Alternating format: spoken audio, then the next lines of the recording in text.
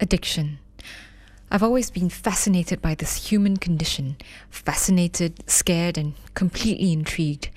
The dictionary defines addiction as the fact or condition of being addicted to a particular substance, thing, or activity. Synonyms: dependency, dependence, habit, problem. Problem being the operative word.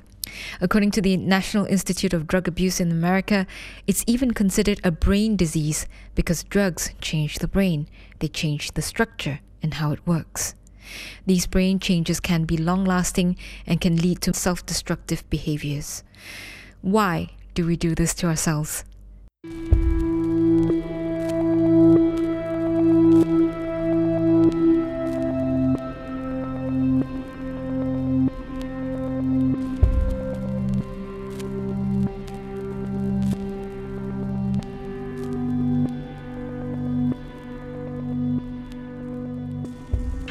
Edgar Allan Poe, acclaimed writer, says, "I have absolutely no pleasure in the stimulants in which I sometimes so madly indulge.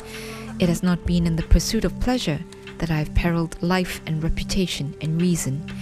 It has been the desperate attempt to escape from torturing memories, from a sense of insupportable loneliness, and a dread of some strange impending doom." It's a Sunday Kind of Love. I'm Maya Tan. Today, I'm exploring the nature of addiction in human beings through film, some rather gut-wrenching films. So listeners beware, and if you have little ones in the car, it may get a little inappropriate. Now, there are many different kinds of addiction. It could be tobacco, something as pure as water. It could be the smell of your lover's hair. Whatever it is, if you can't get enough of it, if you're consuming too much of it, and it's starting to get unhealthy, but you just can't help yourself, you're an addict. So I've got a number of films lined up that are iconic of different kinds of addictions, beginning with this quote by Chuck Palahniuk. He writes, "I admire addicts. In a world where everybody is waiting for some blind random disaster or some sudden disease, the addict has the comfort of knowing what will most likely wait for him down the road.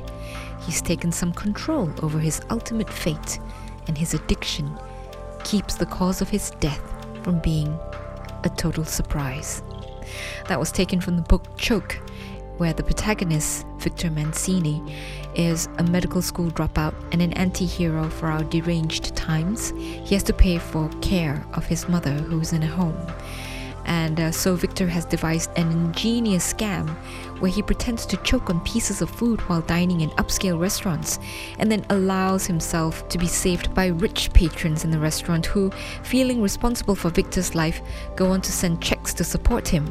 And when he's not pulling the stunt, Victor cruises sex addiction recovery workshops for action, visits his brain-addled mom, and spends his days working at a colonial theme park. There's also a movie based on Choke. It did okay on the Sundance circuit, but had a mediocre rating with the critics. It stars Sam Rockwell as Victor, Kelly MacDonald as his love interest, and Angelica Houston as his mom. Excuse me, miss, that mole on your thigh? Yeah. You might want to get that looked at. Melanoma is the most common cancer for women, especially blondes. What's your name? Victor. I'm Cherry Daiquiri. It's not my real name. We are not born evil sinners or perfect knockoffs of God. The world tells us whether we're heroes or victims, but we can decide for ourselves. My name's Victor. Sometimes the best place to start is at the beginning. What? I am the backbone of colonial America. The tour guide. I'm a historical interpreter. Hi, Victor. How art thou? That's funny. She's an amazing woman, your mother.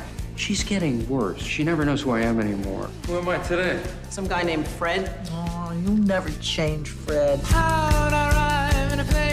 So now you want to sleep with your mom's doctor. What time do you get off? You don't have to do that. What? Try to have sex with me. Oh, I really do. Satan, Satan, Satan, Satan. And this is where it kind of goes off the deep end.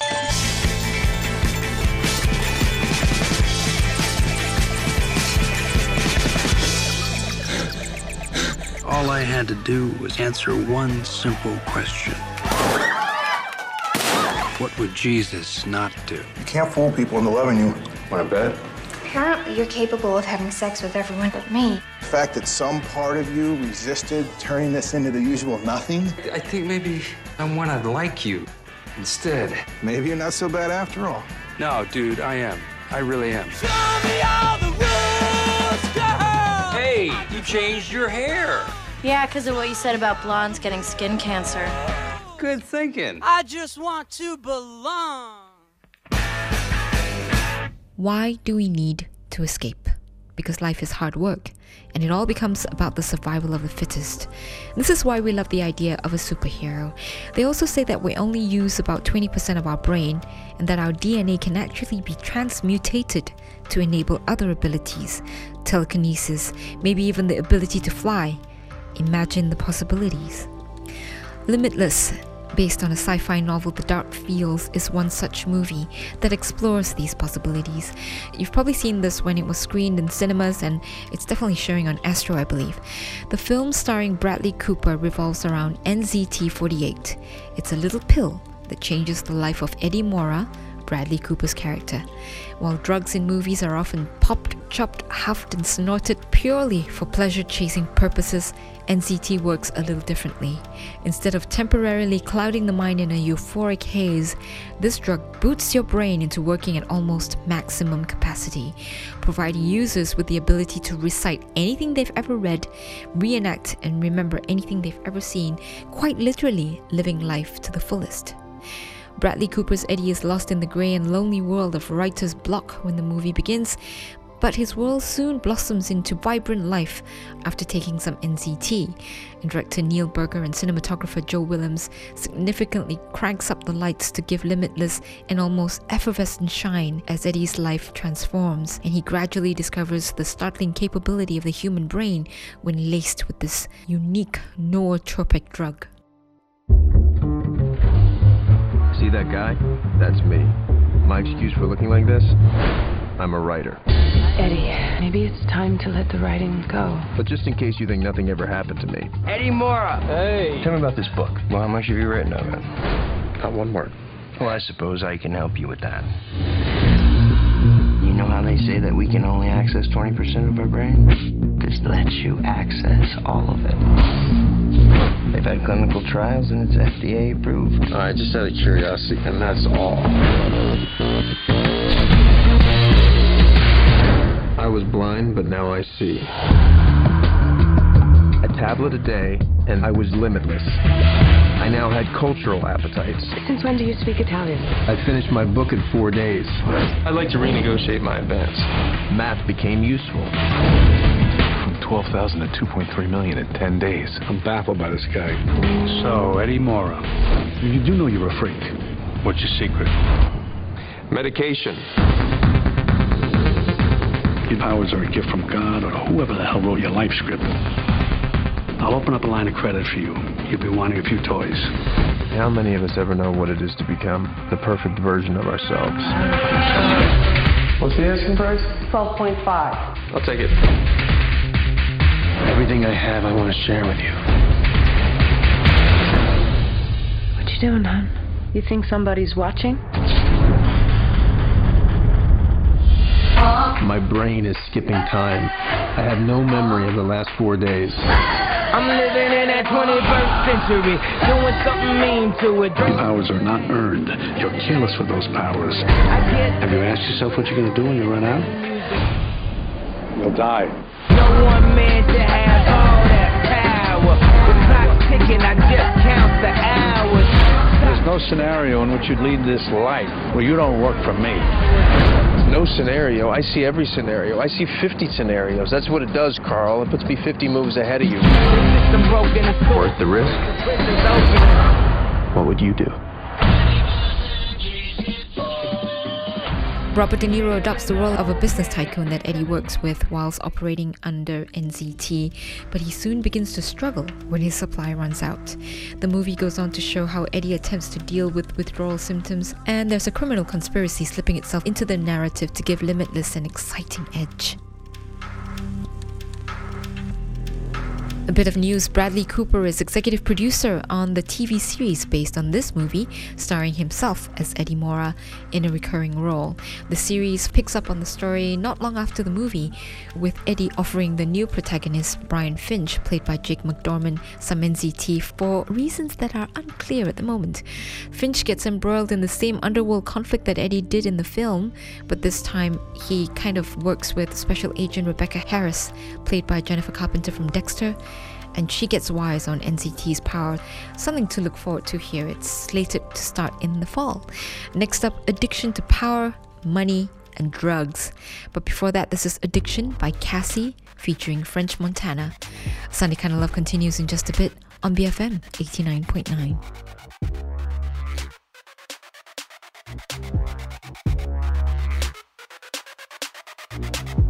Only thing I wanna do is come over and lay with you at night.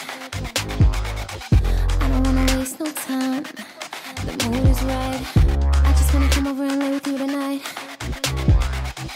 Only thing that's on my mind is when I lay my body next to yours. You got me addicted to your love. Boy, you got me addicted. I'm your addiction. You're my heroin.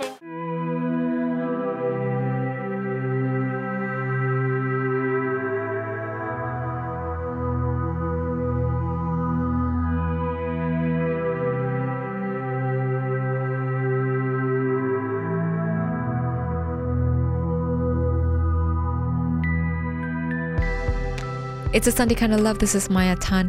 If you've just joined us, we're living dangerously this week and exploring the nature of addiction, the things we get addicted to, and the kinds of bad behavior we get up to. And I promised you power and money, and most of you would have seen The Wolf of Wall Street already and what happened to Jordan Belfort, played by Leonardo DiCaprio. But there's nothing more iconic when it comes to the pursuit of power, drugs, and money than the movie Scarface. Okay, so what do you call yourself? ¿Cómo se llama? Antonio Montana. And you? What you call yourself? Where'd you learn to speak the English, Tony? In a school. And my father, he was from the United States. Yeah, just like you know. He was a Yankee. He used to take me a lot to the movies, you know. I learned. I watched the guys like Humphrey Bogart, James Cagney. They teach me to talk. I like those guys. I always know one day I'm coming here, United States. 1980, Miami. They called it Little Havana, where the American dream had a price tag, and only one man in a million was hungry enough to pay. This country, you gotta make the money first. Then when you get the money, you get the power. Then when you get the power, then you get the woman. Scarface.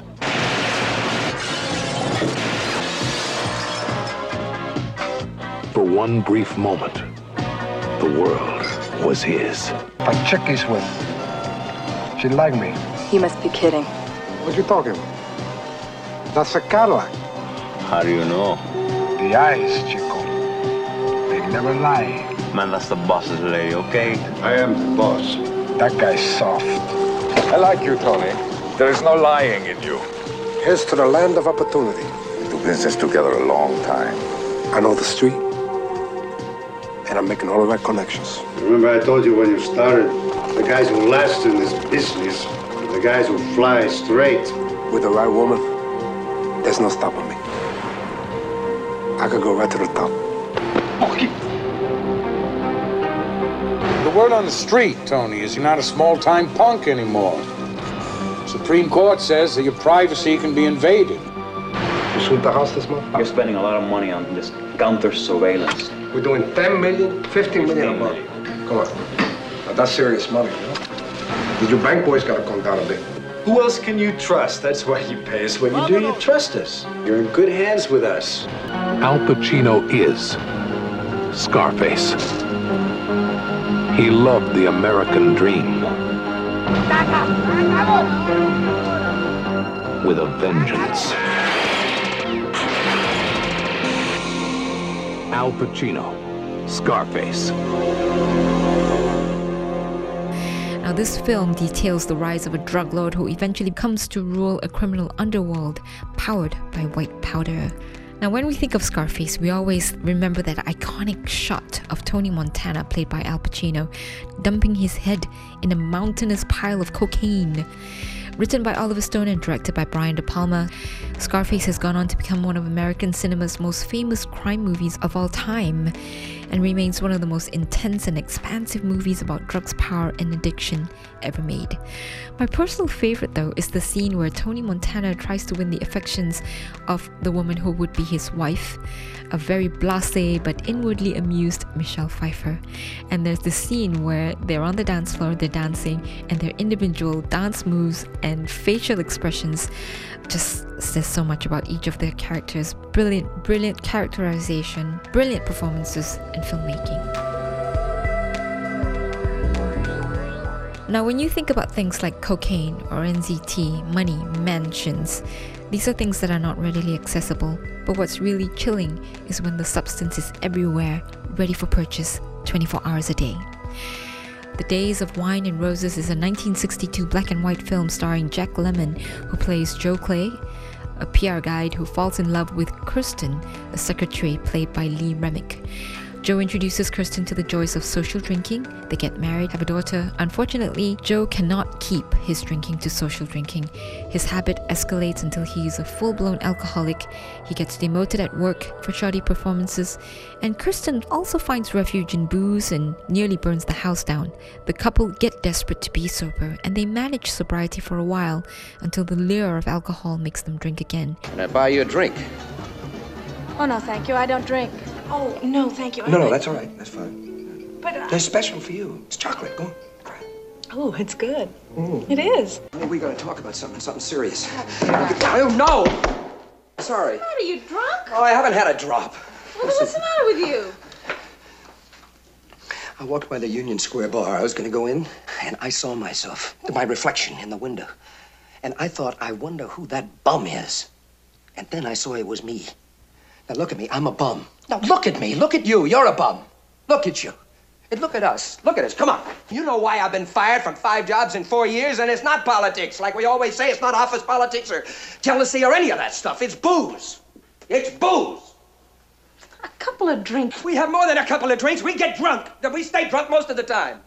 Now, Joe goes into rehab, but the road is not easy. He falls off the wagon several times.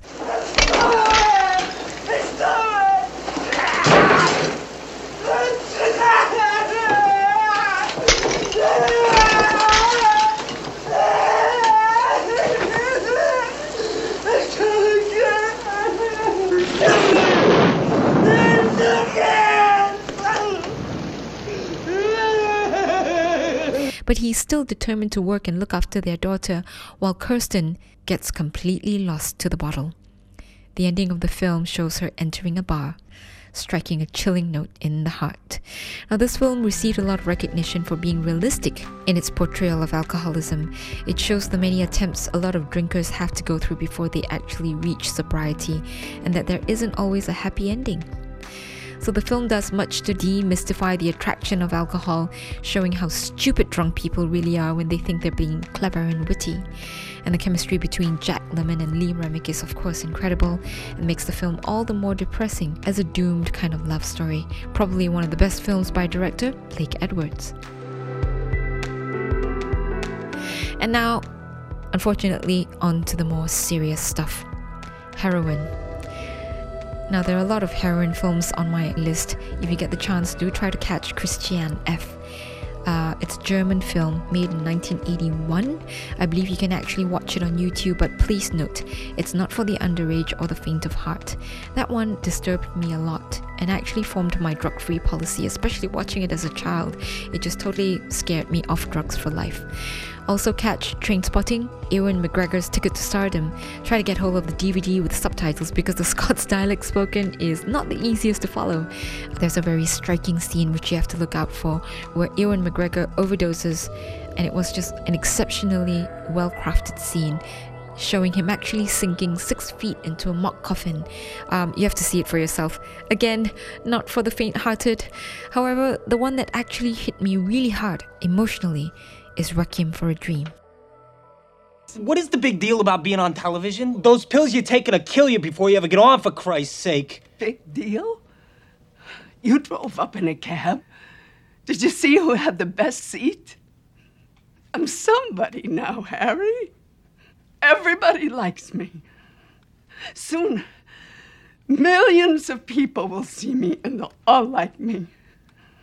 I'll tell them about you, your father, how good he was to us. Remember? It's a reason to get up in the morning. It's a reason to lose weight, to fit in a red dress. It's a reason to smile. It makes tomorrow all right. What have I got, Harry? Why should I even make the bed or wash the dishes? I do them. But why should I? I'm alone. Your father's gone. You're gone. I got no one to care for. What have I got, Harry?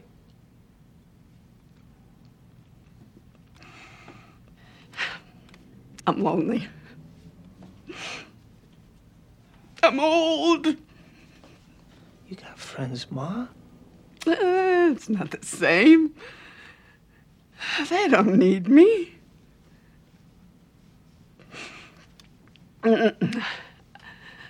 I like the way I feel. I like thinking about the red dress and the television and you and your father.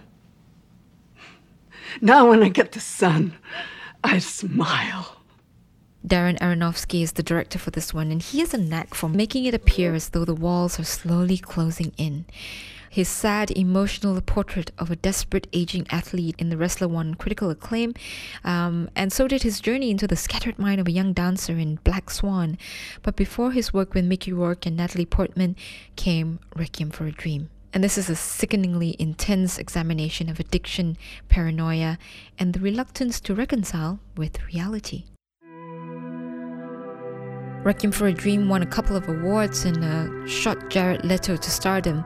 They're great performances by Jared Leto, Ellen Burstyn, Jennifer Connelly, and more surprisingly, Marlon Wayans. The outcome is more terrifying than most horror films, I would say, and it demonstrates how in the pursuit of pleasure, it's so easy to destroy ourselves. It's one of the most difficult films you will ever see about addiction, but it's also one of the greatest. More on addiction and the addicted on A Sunday Kind of Love. Before that, here's Addicted to Your Love from the Shady Brothers. Whew, stay tuned to A Sunday Kind of Love on BFM 89.9. It's quite a funny feeling, a feeling undescribable, you know. Don't let me go. It's creeping up into my veins, flowing straight to my heart like butterflies. It's you and I. When you wrap your hands around my waist, love that fills the place, it gets addicting. Oh, it's addicting. I'm addicted to your love. Don't need anything to boost me up and go, 'cause you're my love drug.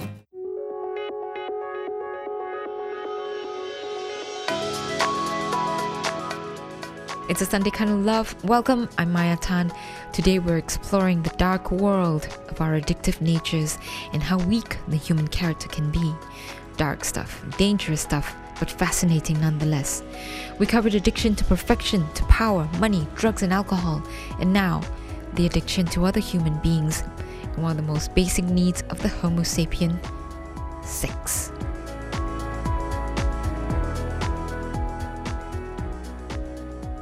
Director Louis Malle's 1992 film Damage is about a secret affair between Stephen, played by Jeremy Irons, who's a British cabinet minister, and Anna, Juliette Binoche, his son's fiancée. The two meet at a party. She introduces herself as a friend of his son's, and they're immediately attracted to each other. Soon, they are doing it, and as Stephen's son introduces Anna into the domestic security that Stephen enjoys with his wife, the two embark on a passionate affair even as Anna and Stephen's son announce plans for marriage. As their risk-taking mounts, Stephen's obsession with Anna escalates to stalking, spying, finally to a tragedy that destroys everything about him, but the addiction. I ought to introduce myself.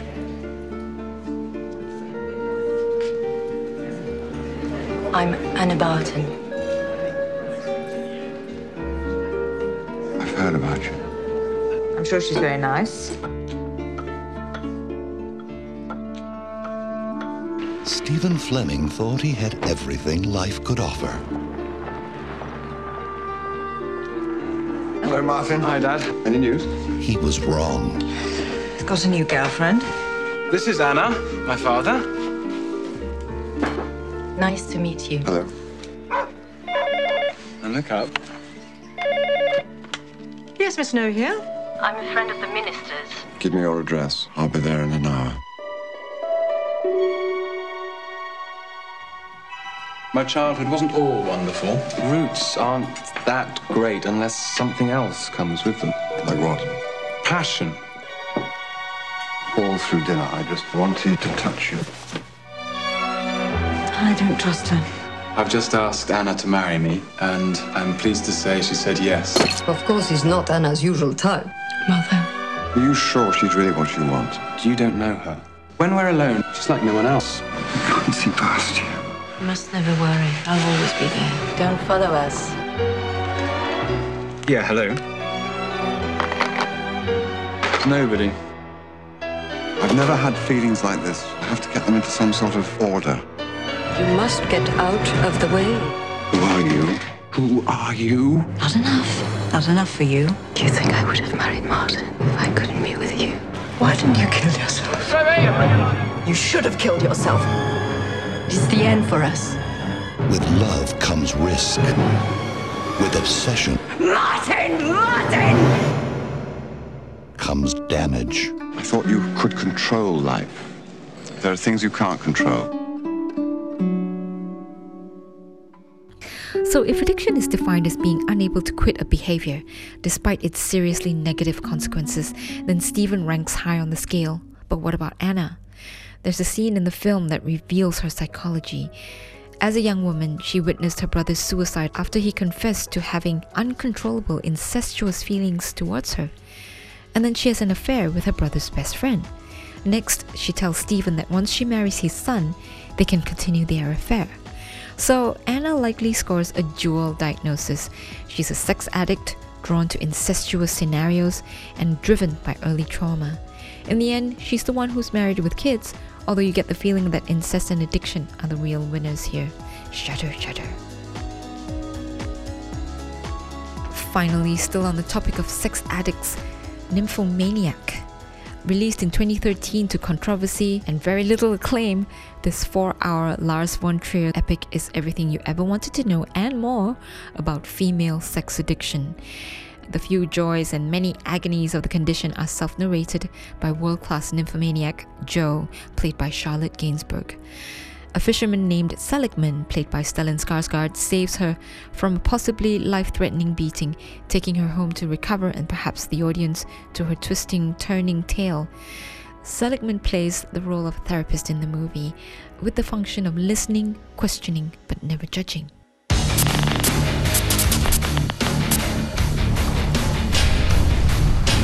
My name is Jo, and I'm a nymphomaniac. Sex addict. We say sex addict. I am a nymphomaniac, and I love my filthy, dirty lust. Sexuality is the strongest force in human beings. To be born with a forbidden sexuality is agonizing. I love you, Jo. I love you. I love your wildness. When you buy a tiger, right, you also have to feed it. Satisfying. Saying I should have sex with others. That man, you are to ask him if he wanted to have sex with me. There was a world far from mine I had to explore. Here, your name is Fido. Should I take my clothes off? I'll tell you what to do. And there, get my life back. That's not how it goes. Most people don't scream until I hit them. I'm looking for a job. I believe I possess some qualifications and that I'm rather unscrupulous. I know all about your qualifications, and they're excellent.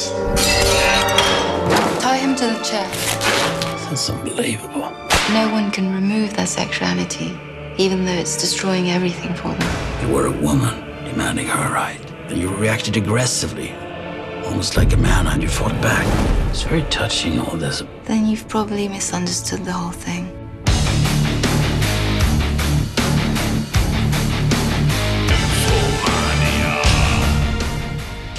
Okay, so warning, there are a lot of graphic depictions of sex, and although some critics call it pornographic, the sex is really cold, hard, unappealing, and very sad to watch.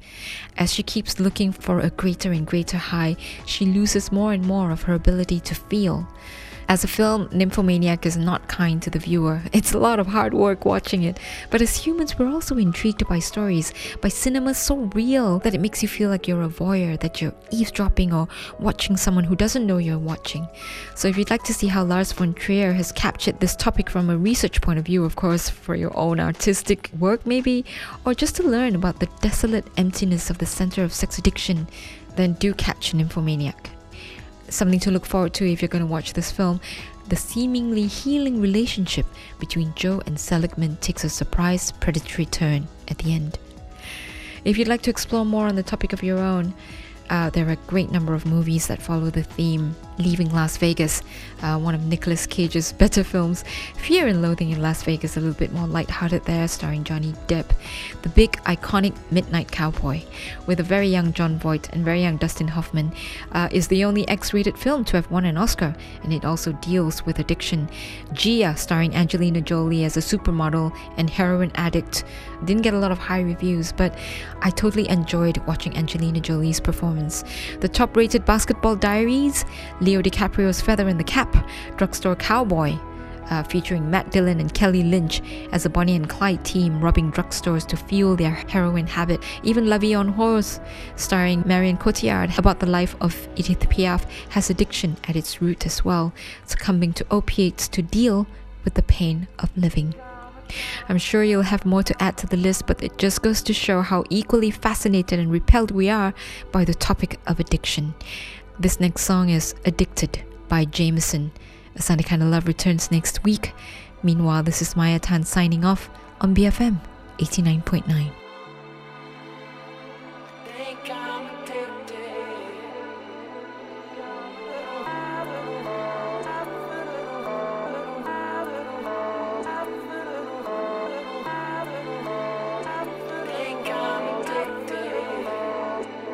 It's all on my mind, yeah. All of the